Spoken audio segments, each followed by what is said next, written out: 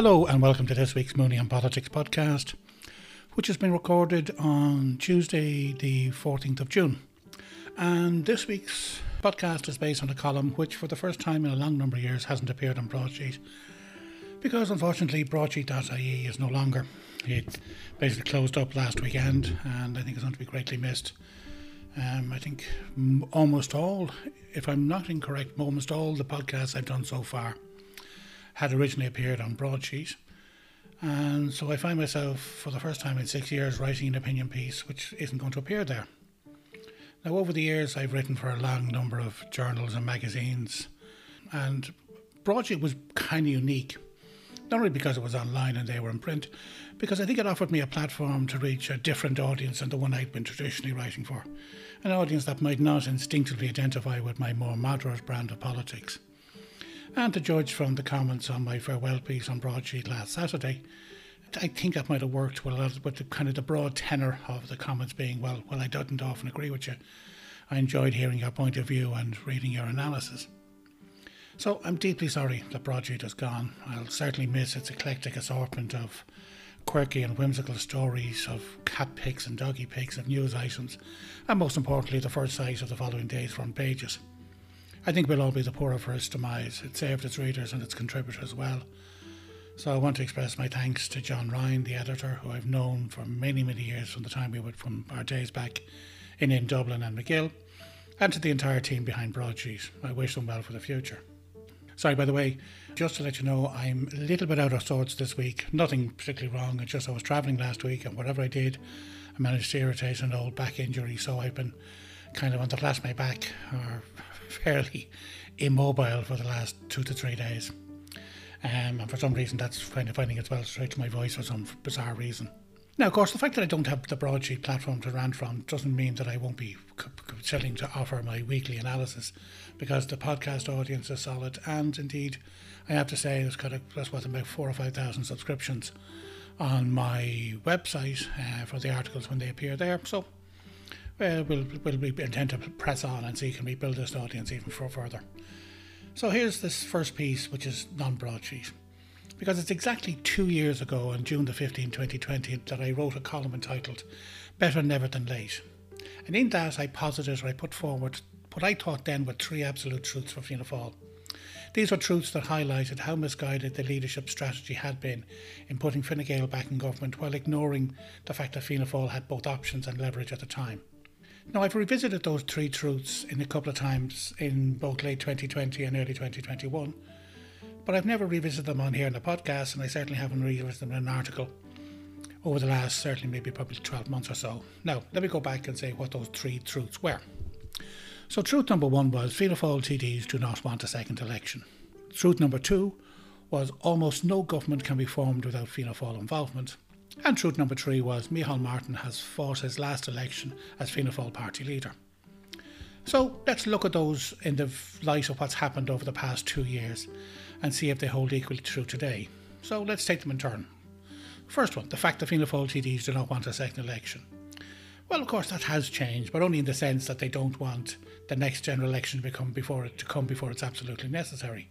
Back in late 2020, the possibility of a second election was distinctly real. And back in June 2020, the fear of a snap second election was a very powerful impetus in driving Fianna Fáil representatives, with a very few honourable exceptions, most notably John Lahart and Eamon O'Keefe within the Parliamentary Party, to back a deal with the Greens and with Fine Gael. Now, the fear was not without substance, because the polls taken in June 2020 by the Irish Times and Red C each had Fianna Fáil on a miserly 13%.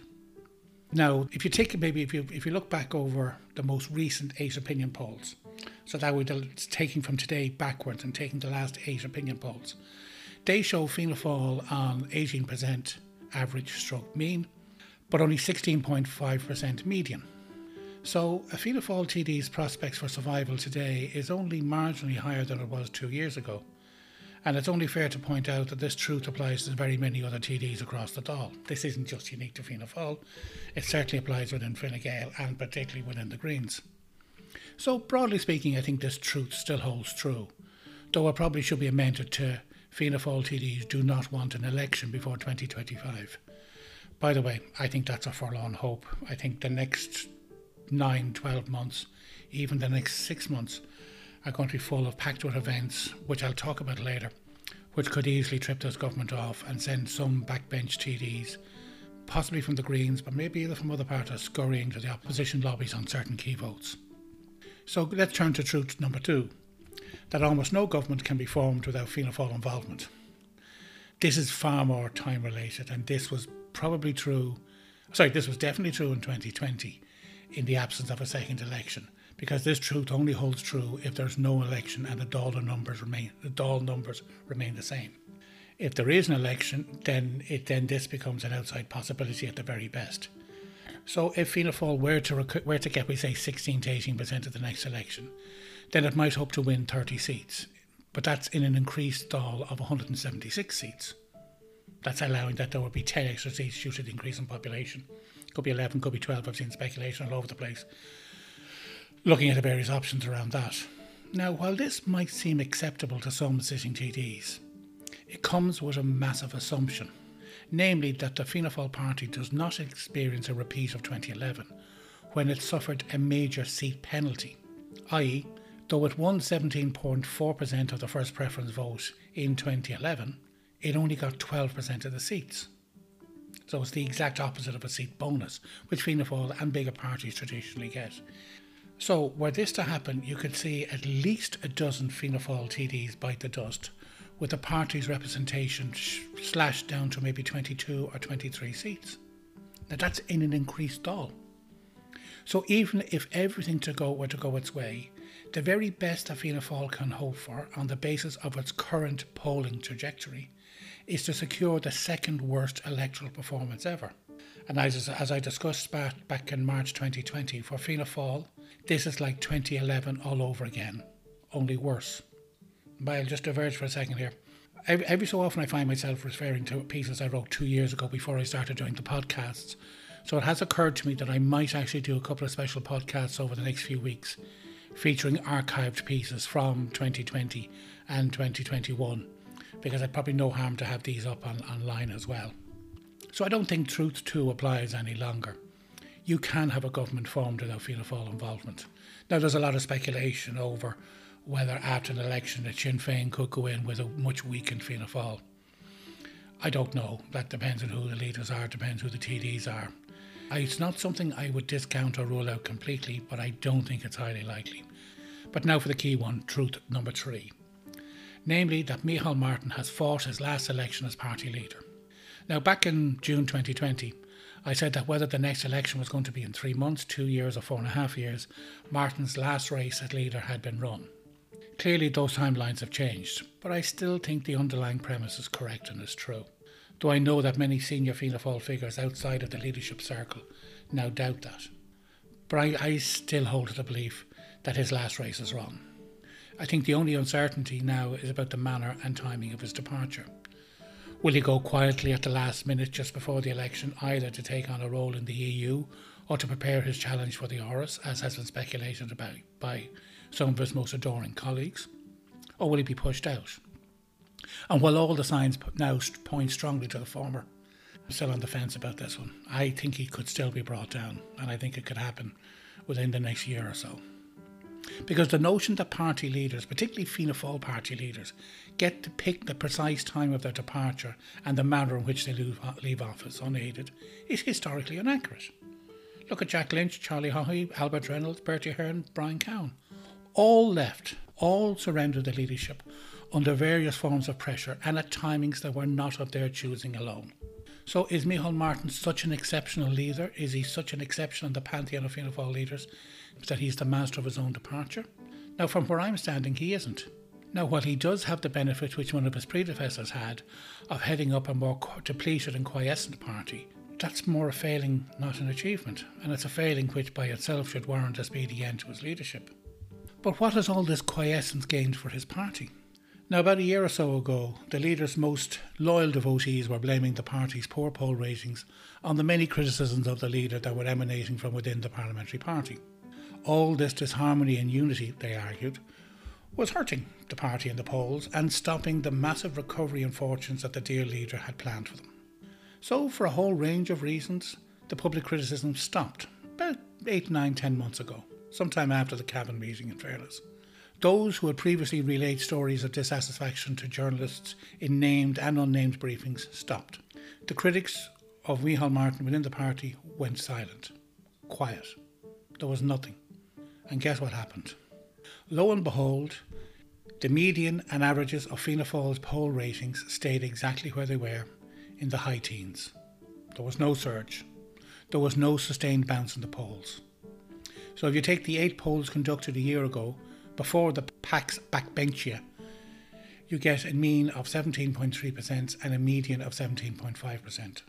Almost exactly where it stands today when you compare with the last 8. It's a bit like Orson Welles' famous observation, made as Harry Lime in The Third Man. Initially, for 30 years under the Borgias, they had warfare, terror, murder and bloodshed, but they produced Michelangelo, Leonardo da Vinci and the Renaissance. In Switzerland, they had brotherly love and 500 years of peace and democracy. And what did that produce? The cuckoo clock. End quote. Micheál Martin's cuckoo clock has seen him bring Fianna Fáil from 17.3% in 2011 to 27% in the 2019 local elections, and all the way back down to the 17-18% that they're at today in the polls. I reckon he probably will see out his term as Taoiseach safely, without a challenge or a heave. But after that, I think all the bets are off. Because not even His Grace's admirer sincerely believes that he can become Taoiseach again. The very best that Micheál Martin himself can hope for is to lead the party into its second worst result ever if he stays on as leader. A result which would surely see his leadership brought to a very, very speedy end, and probably a fairly brutal end, as soon as the final seat count at the next general election is known. So the next few months are going to be trying for Martin. The uncertainty over the Taoiseach's future and the fallout of whatever decision is made by the DPP will not make life easier. Inflation and the cost of living pressures will make the coming round of public pay talks extremely fraught, a prospect not aided by the likelihood of change of leaderships in the departments of Taoiseach and potentially in finance or public expenditure if those ministers were to rotate around. And of course, will the Green Party be able to keep all its backbenchers on side for the tough decisions ahead? Will Green TDs who see their seats under direct threat from Sinn Féin be happy to cross public sector picket lines and vote in the government lobbies? Now add to all of this the political uncertainty in the north and the deepening distrust and tensions between Dublin and London, as the spotlight on Dublin's future plans on north-south and east-west relations become increasingly focused on what the current Foreign Minister and incoming Taoiseach think, rather than Micheál Martin. This is partly an outworking of Micheál Martin's 2020 choice of departments, which means that Fianna Fáil will have no day-to-day operational input into Northern Ireland policy post-December 15th. So in my view, Truth 3 still holds. And of the 3 truths, the ones that I posited 2 years ago, it's probably the one that matters most. I'm not predicting a heave, I'm not predicting a downfall anytime soon. But I genuinely believe that Micheál Martin doesn't get the way through to the next general election. And indeed, I would have question marks whether this government can make its way the whole way through 2023. A lot of Fianna Fáil councillors are hoping that there's a general election before there's a local election, because they're hoping that the public will get its anger and ire out in the general election and maybe give them a chance of holding on, because Fianna Fáil over the last couple of years has been doing better in local elections than it has in general elections. So it could allow for more councillors to hold their seats. I wouldn't be betting one way or the other which will happen first. But I personally think that in either case, it's going to be, at the very best, the second worst result the party's ever had. And that must make Fianna Fáil backbenchers, particularly TDs, but also senators, start to wake up and think. Anyway, that's my first non-broadsheet Mooney on Politics podcast. I'll be back to you next week, and I'm going to try and keep to an early time slot, try and get it done in the first half of the week. So thank you very much for listening, and we'll talk to you next week. Bye-bye.